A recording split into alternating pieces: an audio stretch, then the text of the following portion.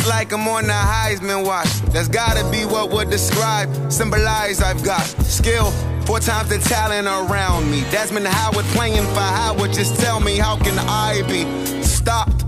This Allen Ivy at an Ivy College. They can't check me. I don't practice my class too hard. Nigga, me, my swag is grown. Okay. What's going on, ladies and gentlemen, and welcome to episode 99 of Electrified. I'm your host, Eric Lyons. That's right, you heard me correctly, man. Episode 99. Not only is this the last episode of the 90s, but this is the last episode, the last double-digit episode, bro. We are almost at episode 100. Now, I'm going to save all of the soft, mushy stuff for next week. All right, we're going to save all the celebratory stuff for next week because today we still got business to handle. And I truly believe that we're going out with a bang here for episode 99 because I have some good things for us to talk about today. Interesting things, man. Very interesting things. We're going to be talking NASCAR, NBA, MLB, boxing, and NFL, of course. Couple things I want to get through. Of course, I want to talk about, the NASCAR's month of June has been crazy. We're going to talk about the NBA return, the MLB versus the MLBPA. I want to talk about the value of the NFL running back. Now, if you know me and you've been listening to the show for some time, you know that I go to war for the running backs. We've been through this with Zeke and what's my guy's name? Melvin Gordon. And you guys know how I feel about that. But yesterday I had an epiphany. Yesterday. And I haven't really changed my stance on the running backs. I understand a couple of things now. So I really believe that's going to be the best segment today. In my opinion, that's the segment that I'm really most excited to talk about. Then we're going to be talking what's next for Joshua and Tyson Fury. Anthony Joshua and Tyson Fury, and where Deontay Wilder plays a part in that. Of course, and I want to talk about boxing's underwhelming return on ESPN this past week. Also, we're going to talk Kaepernick. I forgot to talk about that, say it as well. So, yeah, man, let's get right to it. All right, so you guys know, we all know who NASCAR's target demographic is. We all know who NASCAR's fan base are. It's the South, the rednecks. We know this. Like the Stone Cold, Steve Austin, the Larry the Cable Guy, the AJ Styles type guys. Like, these some bit, we gonna get down there and get ourselves a beer and go down there to NASCAR. There, you guys know what I'm trying to say.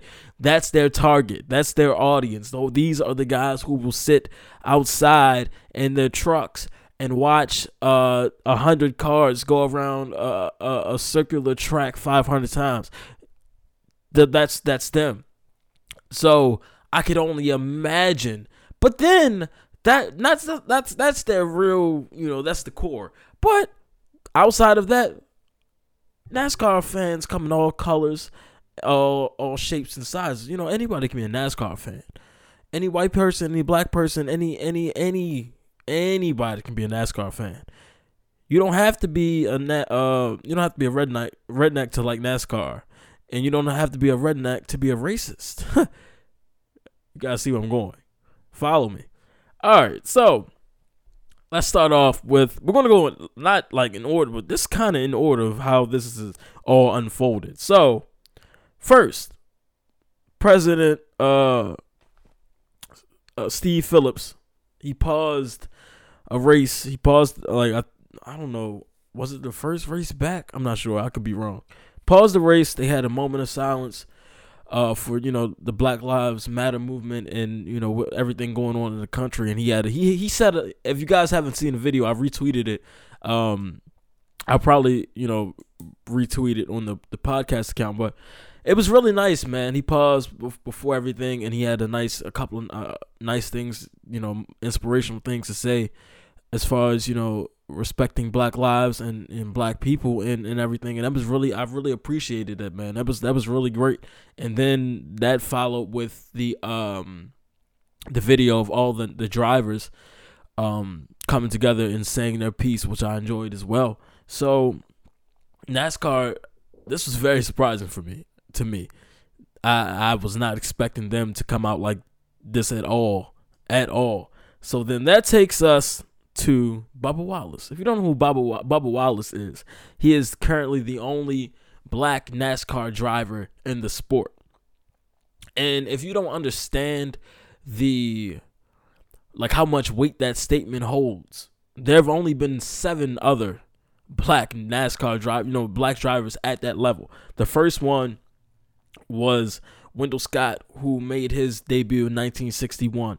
Outside of him, we've had Elias Bowie, Charlie Scott, George Wilshire, Randy Bethea, Willie Tibbs, Willie T. Ribbs, Bill Lester, and of course, most, as I just said, Bubba Wallace. So Bubba Wallace came up. Of course, he was very active on social media. Oh, let me go back. Hold on. Yeah, no. We're gonna come. We'll swing back around to the fan response after we go through everything, because that on Twitter, that was the most interesting thing I saw. So Bubba Wallace paints his car black, and on the front of it, it says compassion, love, understanding, and on the side it says #Black Lives Matter. I've seen people make statements, but in this sport, in that space, in our current climate, being who he is, that was great, bro. That is great, man. Really, really, really, really big. Really big, man. Like I said, we know where NASCAR is, deep south. We know the target audience. This is a lot of pressure for him. Honestly. So that happens. Then the biggest thing to come out of all this, they banned the Confederate flag. Bro, let's go to NASCAR's Twitter, because this is where a lot of this is. This is it right here. No, this okay. Oh, is their pin tweet? Okay, here we go. In NASCAR statement, the presence of the Confederate flag at NASCAR events runs contrary to our commitment to providing a welcoming and inclusive environment for all fans, our competitors, and our industry. Bringing people together around a love for racing and the community that it creates is what makes our fans and sports special. The display of the Confederate flag will be prohibited from all NASCAR events and properties. Boy, they was mad about that, and I really don't get it. I don't get people's love and obsession for the Confederate dog. They lasted 4 years. They had a 4-year run. Do you know how short 4 years is? LeBron has more finals appearances than they have existed. There are more seasons of Grey's Anatomy than them. There are more seasons of Lost. There are more seasons of The Office. A lot of things. Obama had eight years in office. Like, dog, the Confederate was trash. They had a terrible run, and they lost. Imagine celebrating a flag that represents a bunch of losers. That's like Golden State Warriors fans walking around with 3-1 flags. That's like Atlanta Falcons fans walking around with 28-3 flags. Bro, who's celebrating the L?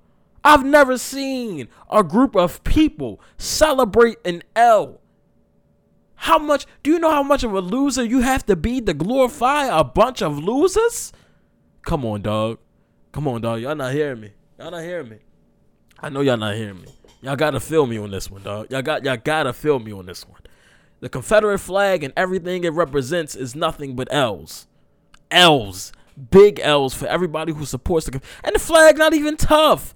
My state's flag is tougher than the Confederate flag. I feel like we should, honestly, the American flag should be the Maryland flag, because the Maryland flag is the best flag out of every state. Debate your moms, because I don't care. The Maryland flag is the best flag in all 50 states. Period. And for them to parade around, what is it? What is I don't even know off the top. I don't even know what it look like. What is it? Orange or red with the blue cross? Trash. So then, then over the weekend I saw it was like a Confederate flag parade in Clemson. Trash. Yeah, garbage. And oh yeah, speaking of that, I would really like to see Sidebar. I would love to see a black talent player migration away from the SEC, because remember, that's your audience down there. These are the people who are cheering you every Saturday. But outside of that stadium, that's who they really are. Remember that. Continuing. Yeah, man, I don't understand the obsession with the Confederate and the Confederacy and the Confederate flag. Trash. So they banned the Confederate flag, right? Banned the Confederate flag. So a guy who I've never heard of, what's his name? Ray Ciccarelli, right? He comes out and says a big thing. Him and his wife, they deleted it now, but he quit NASCAR because they banned the flag. Okay, now, deeper than that, right? That's not why you quit, boss. First of all, you're 50 years old, right? 50 years old.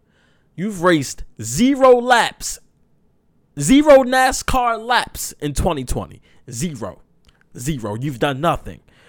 And dog, you weren't even on like the main track. You were racing trucks. And you couldn't even get a win. I looked your stats up. We don't know you out here. Your own people don't even know you out here. Street said you was worried about the wrong races. Just say you retired and moved. Like, don't say you quitting because they banned the flag. No. You're quitting because you're trash. You just needed an excuse. You needed an out. You didn't want to go out with your tail tucked, dog. You have one top 10 finish and you were 9th. Sit your dumb ass down. Excuse my French. Moving on. Then NASCAR, back to NASCAR's Twitter, man, because it is they've been on a tear this month. We are a diverse team whose identities, backgrounds, and talents allow us to go faster and farther in our offices, at the track, and in the stands. We've joined at You Can Play team to ensure safety and inclusion of LGBTQ athletes, coaches, and fans. Hashtag Pride Month. Then the graphic, I am NASCAR, and NASCAR was rainbow. It says, I am courageous, I am driven, I am inclusive, I am NASCAR. Also, for any listeners who may be a part of the LGBTQ plus community, happy Pride Month. Happy Pride Month. For sure. Continuing. Now, let me get to my favorite part. Let's get to the replies. And before I get to the nasty replies, let me show you guys. This came under Bubba Wallace's his post with his I Can't Breathe shirt on. Hold on, give me a moment. Give me one moment. Okay, here we go. This is a white guy. He says, until you spoke about systematic racism, I never listened. I heard but never listened. I'm sorry. Changing one mind on it won't change the world, but no, you changed the world for one average white guy. I will stand with you and I will always listen. Thank you. How hard is that? How hard is that? How hard is that to actually take time and understand? It can't be that hard, but it's really hard for the rest of America, because let's just look at some of these replies in Bubba Watson's mentions. He says, he got his Black Lives Matter shirt on. The boy was looking good. The boy was looking with the American flag mask and the cap. The boy was looking good. Black Lives Matter. This is David Lynch at Big Money Dave. Black Lives Matter by itself is racist. I should care more for someone because they are black. When are we going to stop using skin color to define ourselves? It sure is blank T. He messed up. He was so mad he doesn't even know how to spell isn't gonna happen as long as quote unquote Black Lives Matter only happens. Don't get me started on abortion. David, what the hell are you talking about? like I could go through and read through. Okay, so that's one. I'm not gonna do all of this because I'm not gonna waste. These people don't deserve our energy, my energy. But it's just a bunch of that. A bunch of white people who are choosing not only to be misunderstanding of what NASCAR is doing, but they're doing it on purpose. This is how they think. This is real life. Never seen anything like it, man. Never seen anything like it. But hats off to NASCAR, man. Zooming past racism and all bigotry and discrimination, all being all inclusive, man. I love it. I love it. Even Alvin Kamara, so he's going to race. Dog, could you imagine if there was an influx of African American drivers in NASCAR and the fans? Man, that's a sport that we haven't taken over. Go ahead, let the brothers get into NASCAR, man. Let me stop. But you guys understand what I'm saying, man. It's just crazy to me. It's just crazy to me. But yeah, man, shout out to NASCAR, Bubba Wallace, all those, everybody in NASCAR, and President Steve Phillips, man, for taking initiative and taking the charge on that, man. You're doing great work. Much appreciated, man. Much appreciated. All right, now let's move on to the NBA. Because this came out not out of left field to me, but this was interesting. Okay, so when players started discussing, when it was started to be discussed that some players didn't want to play, initially I thought it was because of some it's because of the coronavirus and everything going on in Orlando. They're not certain they want to play. All right, but now it's becoming, should we be playing in this social climate? Now I don't know what's on Kyrie's. With Kyrie, I don't know what's on his heart, on his mind. All I can go is with what he said, and what I'm not going to do is speculate on why certain players feel a certain way. I'm not going to do that. I'm not going to do that. That's not what I'm going to do. We're just going to straight facts. I'm going to give my response, and that's it. And that's all. I'm going to talk about players' perspectives and how certain players feel and certain players disagree. I'm not going to come here and speculate any problems between certain players. Or any issues certain players have with other players. I'm not here to be messy. I just want to go through what we've all been reading and seeing over this past couple of days, man. Because look, I get it. I do. I get everybody's all the players that spoke out with Kyrie and against. I completely understand. I get where everybody is coming from. I do. All right, so let's start off with Kyrie. All right, so Kyrie Irving said,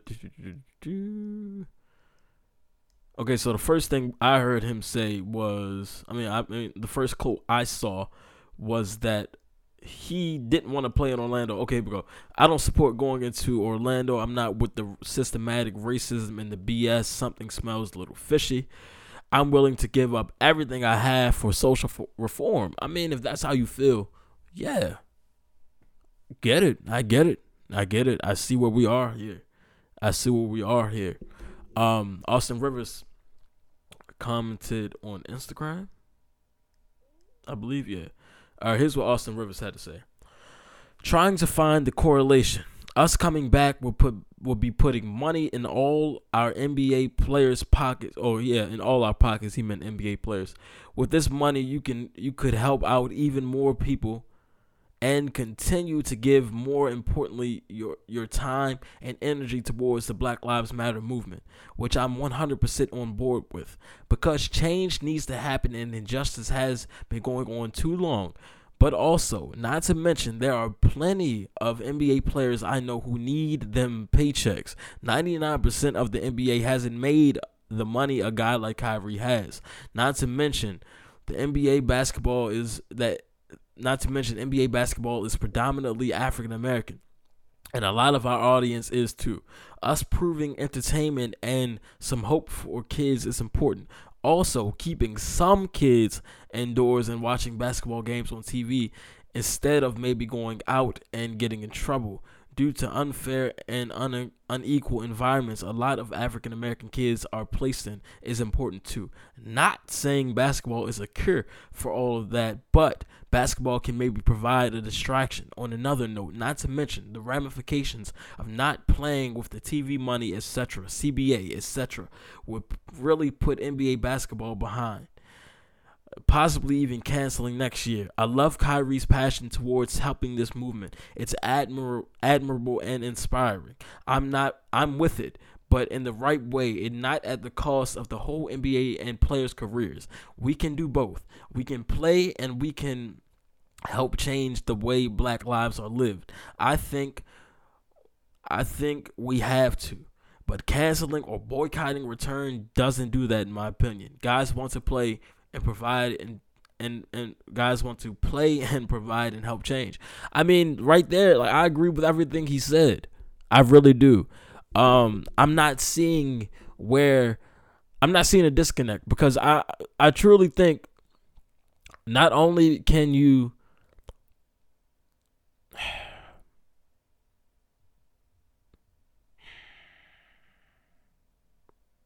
I'm trying to think how I want to do this without,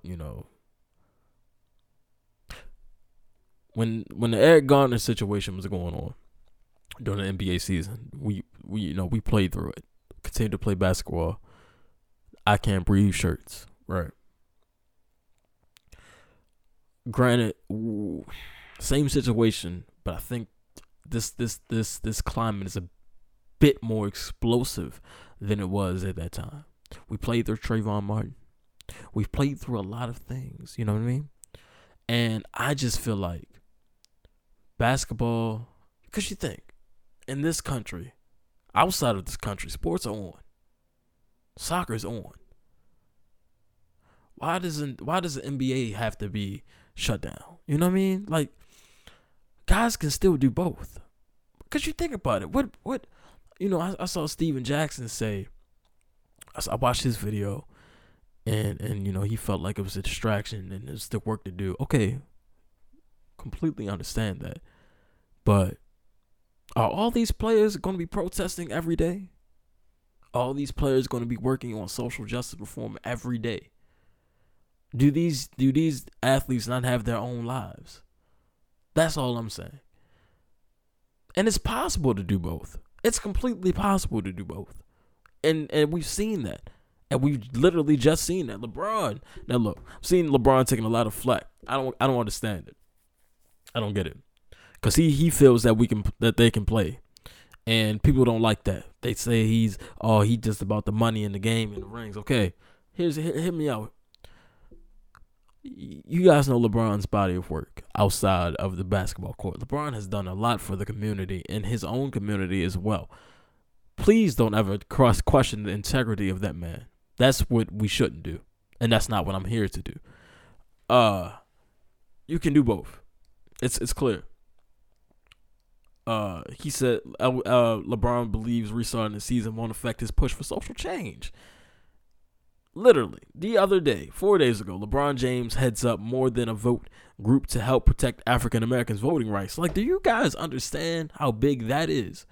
Because even still to this day, we've seen in recent years these elections in certain black communities or where black people live and have to go vote. In white communities, there's always something. They got to stand out in the voting lines longer than everybody else. They find little things wrong with the identification. Like, black people in voting has been another hard battle that has been fought for years. So for Braun to step in and try to work that out, like, that's big. And it's just clear that your mind can be on two different things. These guys can hoop, man. Let these guys hoop. Let them hoop. A couple other players that disagreed. Lou Williams said, and we're fighting for a radical change. Sports has been a healing factor. There we agree. In this climate, it's a distraction. I mean, look at your position. You're dying to get back in the house and drink a beer and watch us hoop, opposed to being outside fighting for your equality. That's just one aspect to look at it. That's my thing. That's my thing, man. Like, I look at myself. Do I want, I look at myself. I'm not outside protesting. I'm not. But am I retweeting links? Am I filling out, am I signing petitions? Am I retweeting stuff to help, get more awareness to what's going on outside? The work that we do and the work that, the work that you do and the work I do or the work that people outside protesting do, we're all different. We're all doing different things, but it's all one, same goal. And my thing is, I don't think basketball would be a distraction. A distraction is in a sense, because you look, okay, cool, I can be watching a game. I can be watching the game, but my social media is still full of what's going on in the real world. So my mind is still going to be on what's going on in the real world.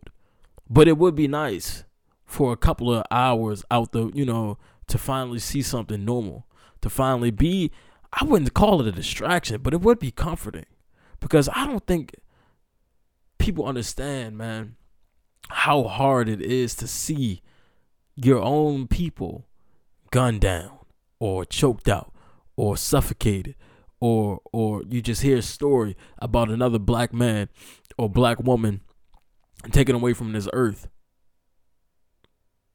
Whether it's a hate crime that they try to mask as a suicide, or or seeing the same video of a man crying out he can't breathe. Like, that is exhausting, man. That is exhausting. It's exhausting. And God, man, we some people do need an outlet. You know what I mean? It's exhausting. It's like, okay, I would like to know what's going on, but for that to be the constant thing I see on a daily basis on social media, it really, really, really is draining. So I would like to see my favorite basketball players back on the court, to take my mind, to ease my mind, to show me that, okay, at least we got basketball back.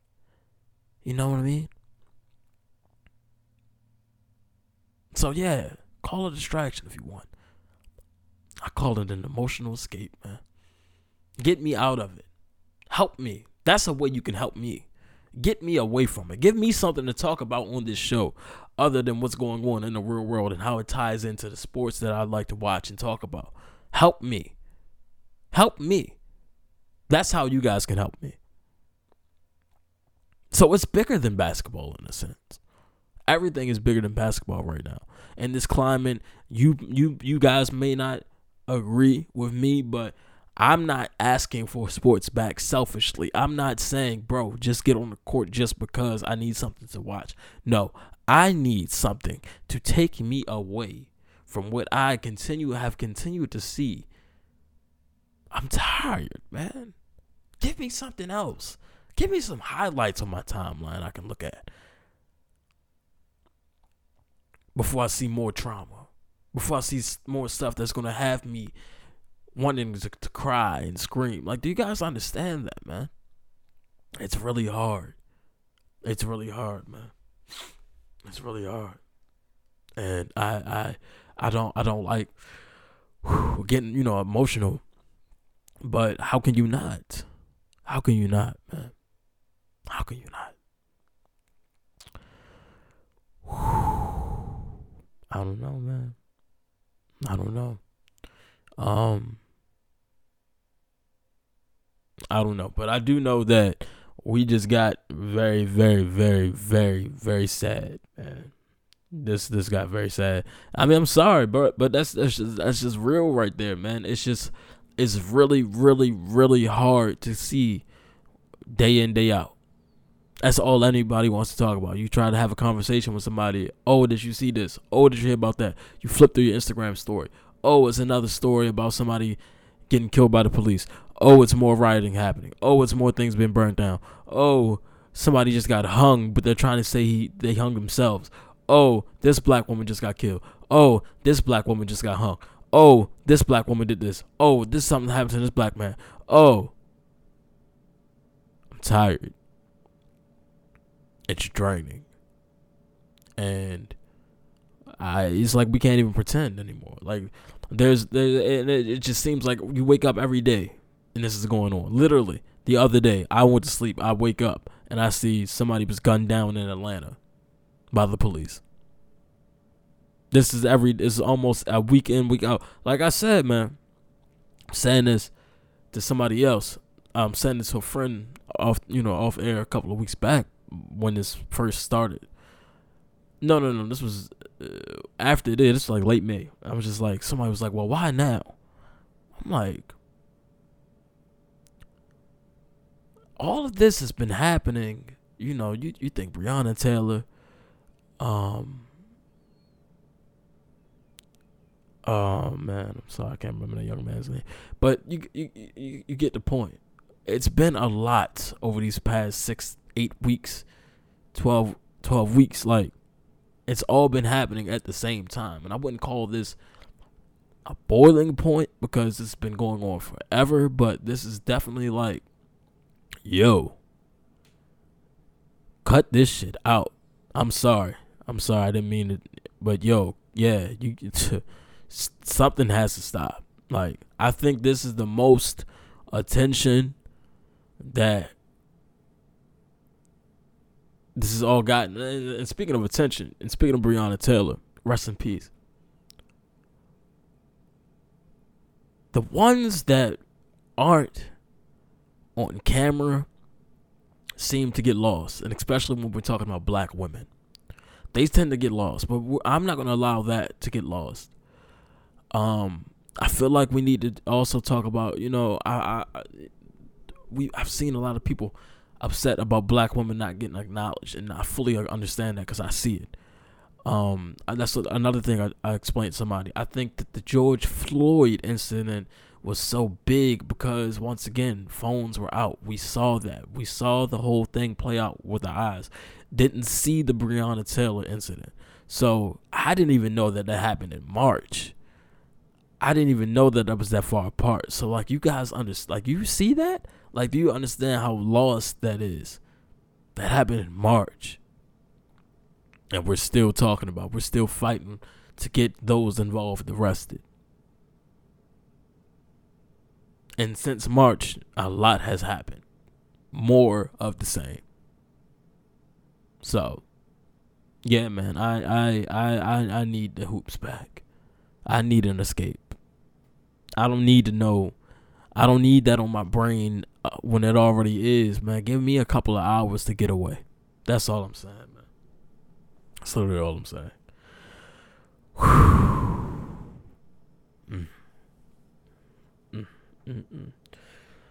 All right, man. Moving on. I don't know how we're going to transition out of that. Matter of fact, man, we're going to play some music. Definitely going to play some music. She says it makes me feel Take this good advice. They gonna judge you for life. Say we can always be fly. We gon' be good, long as them sneakers wide. You be alright. Say you be.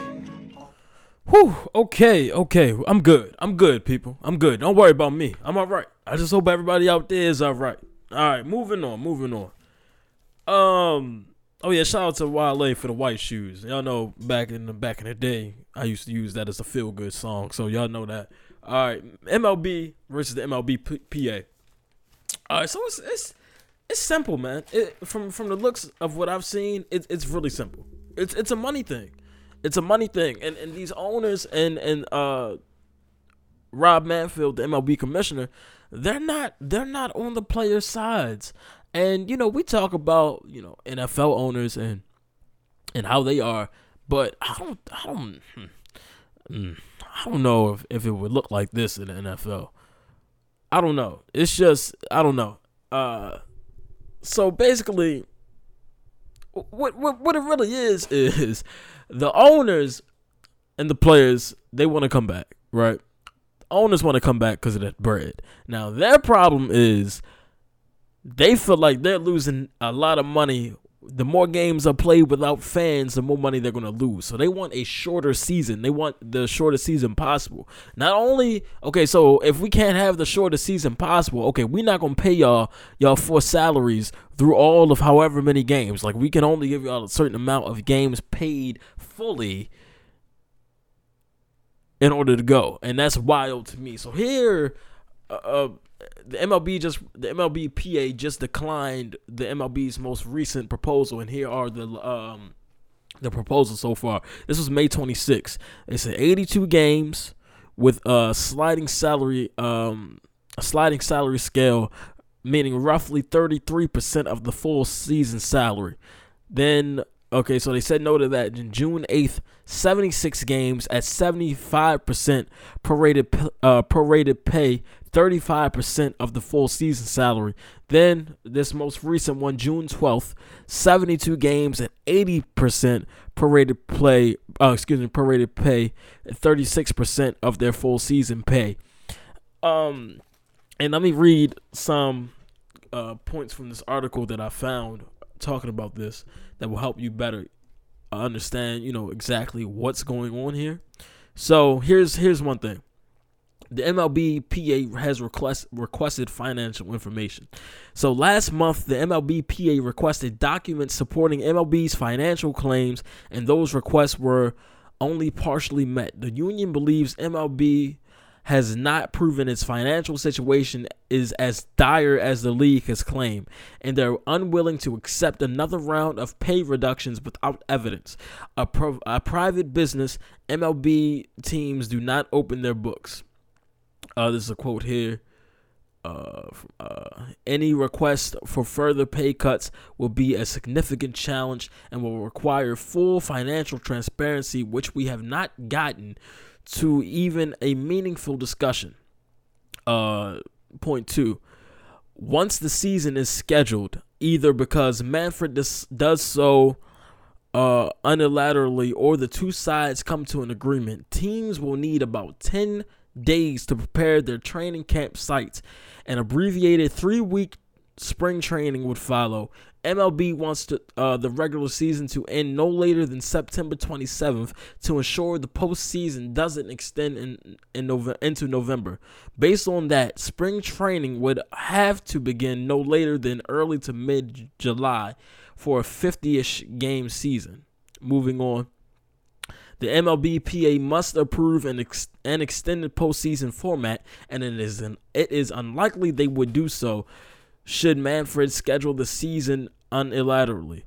MLB has proposed as many as 16 teams in the postseason to help generate additional revenue beyond the schedule. The two sides must also resolve various safety matters related to the pandemic, as well as other on-field roster rules.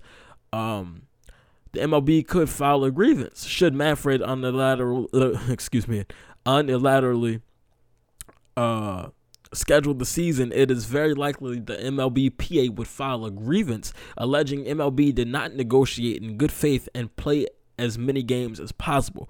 MLB would argue the union did not negotiate salary in good faith. A grievance could take years to resolve, and one possible outcome is MLB paying the players a settlement similar to the collusion in the 1980s. Meanwhile, MLB has a new television deal. Earlier on Saturday, it was reported MLB is finalizing a $1 billion broadcasting deal with Turner Sports. That deal will begin in 2022 and will not give teams an immediate cash influx, but it is guaranteed future revenue, which can help clubs borrow money to cover short-term expenses. MLB currently receives $350 million a year from Turner. And here's a final point here. Another labor fight is looming. While getting the 2020 season started is the top priority, the current collective bargaining agreement expires in December 2021, and the two sides will spend the next 18 months or so negotiating a new agreement. A work stoppage is not guaranteed, but it certainly seems more likely now than any point since the 1994-95 strike. So once again, as we've seen in the WNBA, as we've seen in the NFL, the CBA is one of the, if not the most important things in these sporting organizations. So if the MLB can't even get the return back, if they can't even get this right, what the hell y'all think gonna happen? And by December, bro, the MLB is in trouble. Okay, the MLB is in trouble, man. And I understand, bro. Pay them players, man. Pay them players. Get everything situated because y'all don't want. These guys love the game. They love their sport. They want to play as many games as possible. They not here to play 40, 50. Because you got to think the MLB is a 162 game season. That's clearly not happening because we're in July already. We're in June already. We'll be getting ready to head into All-Star break next month. So that's clearly off the table. But these guys want to play as much as possible. Not for the, and it's like, bro, we want to get paid as well. It's not our fault that this is happening. So fix it. Yeah, it's nasty, bro. These owners, man, these owners and this commissioner here, gross. Just gross. And I feel bad for the players. I really do, because these guys are ready. I know these guys are ready to get back to it, man. Under the right circumstances, of course. Whew. But moving on, man. That's I just wanted to get that out the way. Not get it out the way, but because I know a lot of people don't even know that that's going on. But yeah, man, that's what's happening in the world of baseball, bro. It's crazy out here. It really is. Okay, so moving on, man, to what's going on with Dalvin Cook. Okay, so Dalvin Cook basically said, he's willing to hold out. Right? He said he feels like the deal that the Vikings brought to the table was disrespectful and he deserves more. Okay. Now, when I first looked this up, right, it was an article that I read. I skimmed through it, and it said now he may not be getting Christian McCaffrey money. I was like, Christian McCaffrey ain't got paid yet. Like, are we insinuating that Christian McCaffrey is going to get paid? Like, is that what we're looking to?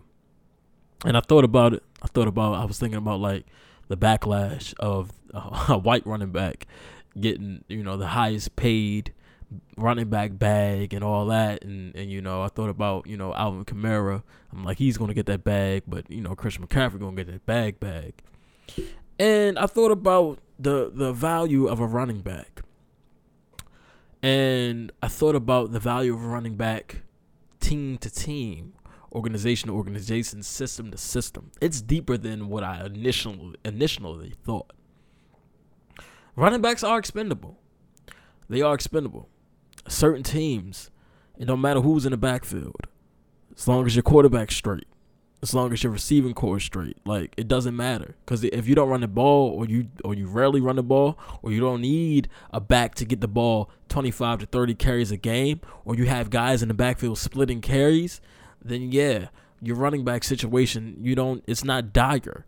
You look at New England, they've had guys like James White, Sony Michel, Devlin, you go back to Deion Blount, like, guys, it was a revolving door of running backs. Like, you think about the running back position. There's only a certain amount of guys, a handful of guys, who, if they touch the ball, it's like, oh, they could score anytime. Alvin Kamara, Christian McCaffrey, Zeke. You can even throw, who else can you throw in that mix? Even Aaron Jones, Saquon. These guys, it's not a lot of running backs out there who pose a real, put real fear in defenses, right? Depending on the team. But you think about Christian McCaffrey. I'm standing on Christian McCaffrey because this is the article, that part of the article really made me think about why certain running backs get paid and why running backs don't get paid a certain amount. You think about Christian McCaffrey, right? Christian McCaffrey rushed for 1,387 yards with 15 touchdowns. And this is excluding the receiving numbers, strictly running numbers, because the receiving numbers are stupid as well. Freaking ridiculous. We know that. But the Panthers went 5-11. They went 5-11. Flip side of that, Derrick Henry, he rushed for 540 yards. Excuse me. I'm right. Right? With 16 touchdowns. And the Titans went to the AFC Championship game. Like, do you guys understand where I'm trying to take y'all, right?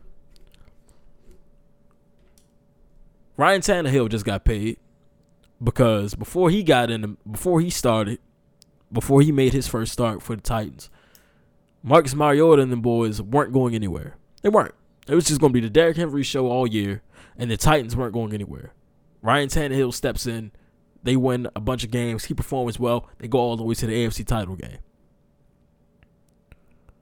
You look at the situation in Carolina. Cam goes down, and I forgot that young man's name. He steps in, and they don't do anything. The quarterback position was really bad. The offense was really bad. Outside of Chris McCaffrey, I couldn't tell you what the hell was going on in Carolina. So, back to Tennessee. Ryan Tannehill got paid. Derrick Henry got tagged.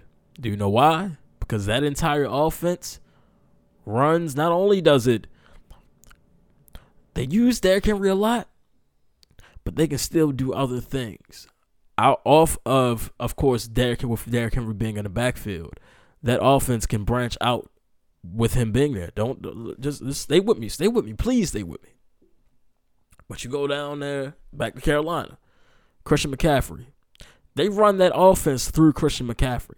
Christian McCaffrey is that offense. You take Christian McCaffrey off the field, the Panthers might not win a single game last year without, Cam, with him out of the equation completely.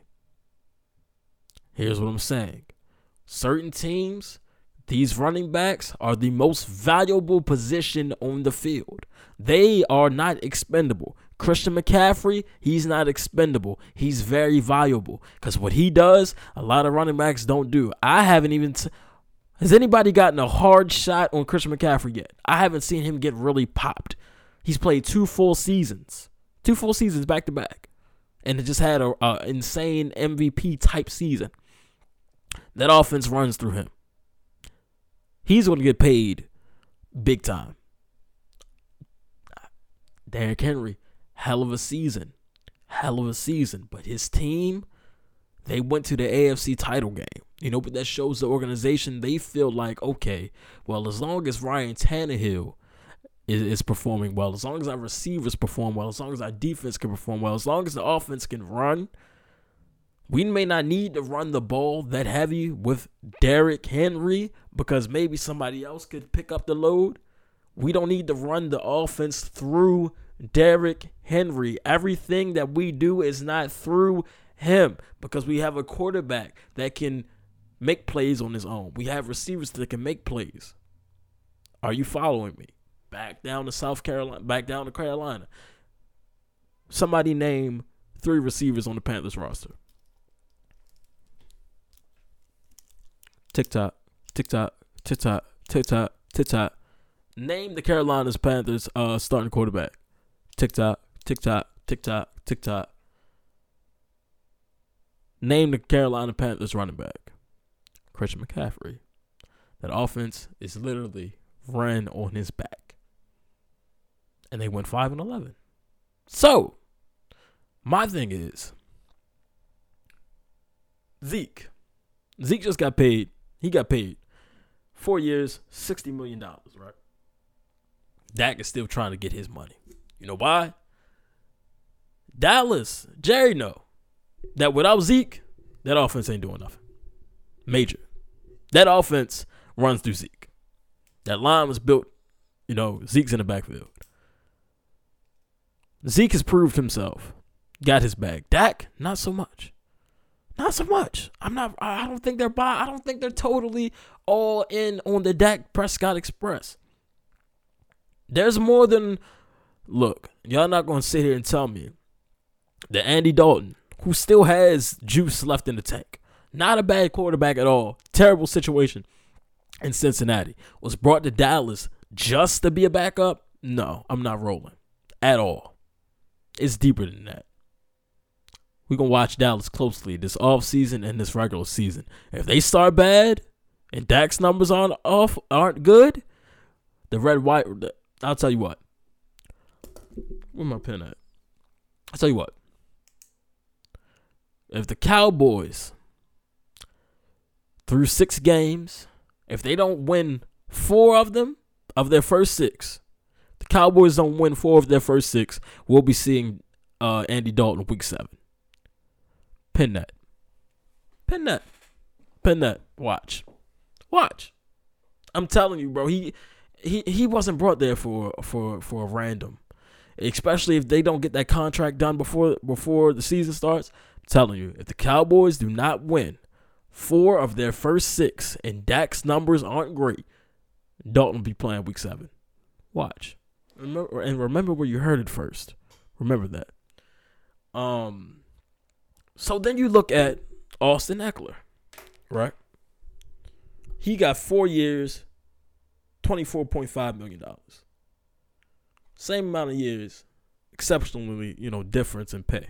Here's the thing. This is Eckler's first year out of Gordon's shadow. They paid Ekeler because they know this is going to be his starting year. Eckler's going to be used a lot. With a rookie quarterback, he's going to be used a lot coming out the backfield and in the passing game. But this is an offense that has Keenan Allen, a couple other receivers, rookie quarterback. This offense can make movements. They have a good defense. Ekeler is not the key in this offense, but he is a part of it. Austin Ekeler gets 4 years, $24.5 million. Humble payday for my guy. Austin Ekeler is one of my favorite running backs, by the way. Love him. Now let's go to the former Melvin Gordon, who sat out and wanted to get that bag. He wanted the Zeke bag. Didn't get the Zeke bag. Not from his own people, not from his new team. Melvin Gordon signed 2-year deal. 2-year deal worth $16 million with the Denver Broncos. Do you guys understand what I'm saying? Where you are, it depends on where you are, and it depends on the system. That's the same thing when we look at the receivers now. We see the receivers getting all this money, right? We talk about the physicality of the positions. You look at the running back position. To me, that's the most physical position on the field, right? You would think they would be at the highest paid position. But no, that's not the case, right? Because they get hurt. But anybody can get hurt at any time. That's BS. I'm not rolling with they can tear the ACL. Anybody can tear the ACL anytime, doing anything. It can happen at practice. It can happen when you're walking up the steps. So that's that. I'm not rolling with that. But what I can say is, look at the wide receiver pay. These guys are getting big money. But as the time has changed, like my mom was saying, back in the day, receivers was getting paid, but the receiver position isn't as physical as it used to be. And these guys, with all the rules and everything, they're kind of safe now. It's safer to be a receiver now. So, listen to me, follow me. The new football receiver, the real NFL receivers, they're not wide, they're tight. They're tight ends. Physical. They are in the most danger when they're catching the ball. Tight ends. Your Travis Kelce's and your Gronks are your Ertz. Those are the guys that, top dollar, right? Then it brings you to guys like a guy like George Kittle, who just had his breakout year. He's ready for the bag soon. That offense, he's a big part of that offense. Not even catching the ball, but blocking. He's a big part of that run game. And he doesn't care. He He knows what he's there for. But you think about this. You think about the season that the 49ers just had, right? The key games I remember for their success, for them to get that 1 seed. It was nothing that Jimmy Garoppolo did. I go back to the game they played against the Rams with the blown coverage. I go back to that game. That was big.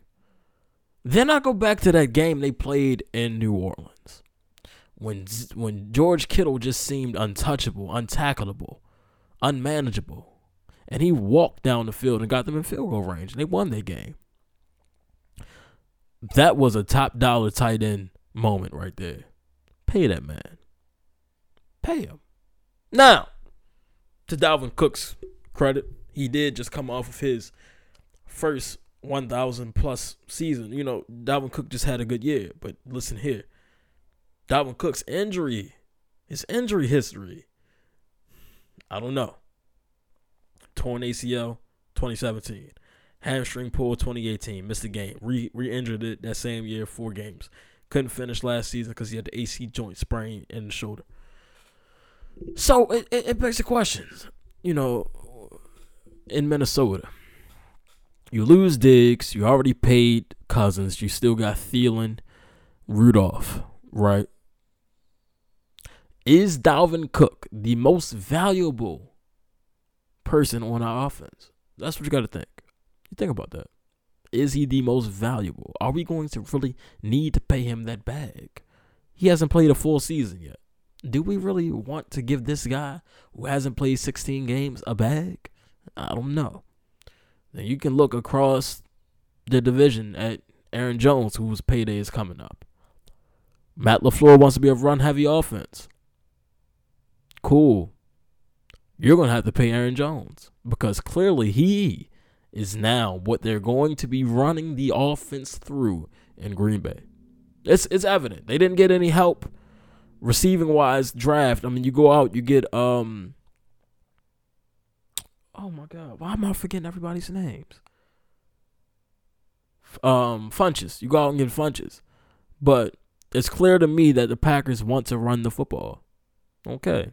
You're going to have to pay Aaron Jones. So you guys understand what I'm saying here. The running back pay scale is very complicated. And it shouldn't be, but it is, compared to quarterbacks, receivers, etc. I really do believe, I understand now that running backs are indeed expendable, and you cannot pay everybody. And everybody is not going to get that bag. So, yeah, that's what I discovered yesterday. Very interesting to think about. You guys tell me what you think, man. I know the group message is going to tell me what they think. But you guys, let me know how you feel about that. Please do. Where we at now? Oh, damn. Whoa.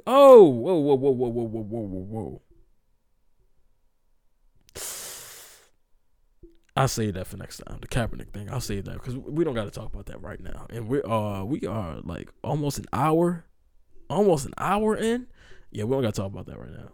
All right, we can, because it wasn't really that much I had to say about it. I mean, Pete Carroll, first Hugh Jackson, then Pete Carroll. They keep talking about 2017. Bro, that was 3 years ago. If you ain't signed him then, we don't need to hear about it. Now, Pete Carroll said that there is interest, but look, since 2017, there's been quote-unquote interest. If y'all not going to sign the man, stop talking about it. Period. Yeah, like I said, next week we'll talk about that. Next week we'll talk about the Kaepernick thing. But moving on to Fury and Joshua, man. So here's what's going on, right? Here's what's going on. So Eddie Hearn, let me tell y'all something. Eddie Hearn, bro, he wants this British clash of the Titans to happen so bad, bro. He really does. He wants it to happen so bad that all of a sudden everybody has forgotten that Wilder definitely invoked his rematch clause. Only person who hasn't seemed to forgot about it was Tyson Fury, who addressed that in the video. He's been doing a lot of video conferences. He said, got the 2-fight deal in principle, of course, but he got to go beat Wilder again. And I was glad that Fury finally, he talked about him, Wilder, and Joshua and ranked his heavyweights. It was him, Wilder, and then Joshua. Okay, thank you, because that Wilder's power is freaking ridiculous, and he knows that. He knows it's hard to fight him. And so my thing is, they want to avoid that third fight. Eddie Hearn don't want that to happen at all, because he knows there's a chance that Wilder can knock Fury out and ruin all of these plans that he has with Joshua. Because my thing is, okay, if he does let's say Wilder beats Fury in the third fight, and no deal gets signed between Fury and Joshua by then. There's no deals. It's principle. That means that no ink has been put to paper, right? So where does that leave? What's next? Because Wilder have the belt and Joshua had the rest of them. At that point, you got to do it. You got to do Joshua and Wilder, right? That only makes that's only right, because it's a unification bout. That's what that's what we've been trying to do the last 3 to 4 years, is unify the heavyweight division. Every other division doesn't seem to have this problem. So, like, what, you know what I mean? So, I mean, it's a lot of politics and boxing, and we know this. In a lot of sports, there's a lot of politics, but a lot in boxing, in all combat sports, because I don't know what's going on over there in the world of UFC, but Dana White, pay them people, man. What's going on? What's really going on, bro? Pay your people, man. Pay your people. Pay your people. Yeah, so I just, I don't know. I mean, I would like to see the Wilder and Fury, the Joshua and Fury, clash, but it's just like, okay, well, if Wilder does get the trilogy, then what? And if he wins, then what? He's not going to fight Fury again. So, yeah, I don't know, man. I don't know.